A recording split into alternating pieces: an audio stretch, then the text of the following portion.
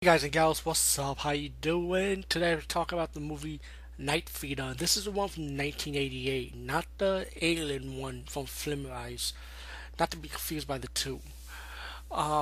This one is really good. This movie, man, I highly enjoyed it. This is one of those SOV style movies, but I think it's more than SOV because it looked pretty high budget, even though the quality is like SOV style. But with the special effects they use, to me it's like, yo, they special effects was good in this movie, man. It's like realistic, kind of like special effects, I would say, in my opinion.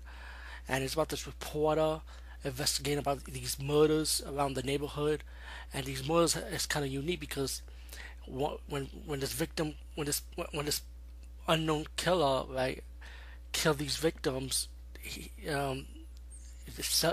go through this thing goes through the eye socket, sucking through the brains, right? And that's this report and a police officer trying to find out who this killer is. Um, it kind of has a twist where you might say it might be two people, but it's like one of those movies where it's like the least person you expect to do the killing, and when you find out who the person was that killed these people, and the people behind it, because it takes more than one person doing this one in this case. Um, it's like, oh shit, because you didn't expect it. You know what I'm saying?